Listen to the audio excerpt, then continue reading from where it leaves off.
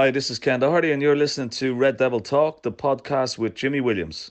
Red Devil Talk is the latest Manchester United fan site with authentic write ups on all things United, as well as interviews with former players. In addition, Red Devil Talk examines the growing concept of sports psychology in the modern game.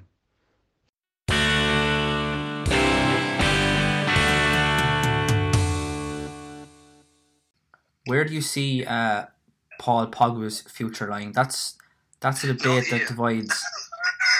Do you think End of story, not here. Do you think it's time to move him on? Move him on. I removed him on a year ago. Me too. He is no, not for me.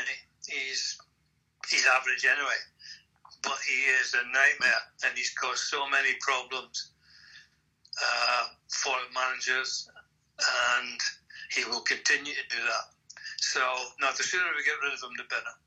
I think for me, I have seen very little to suggest that he is a 90 million player. Why do you think Alex gave him away? Alex knew. Of course. The man is no fool. He's an average player. He's average. You know what? We used to call him Scotland, a Tanner ball player. If you're 5-0 up or 6-0 up, but when you're in there fighting, you can't find him a radar. He's not for me.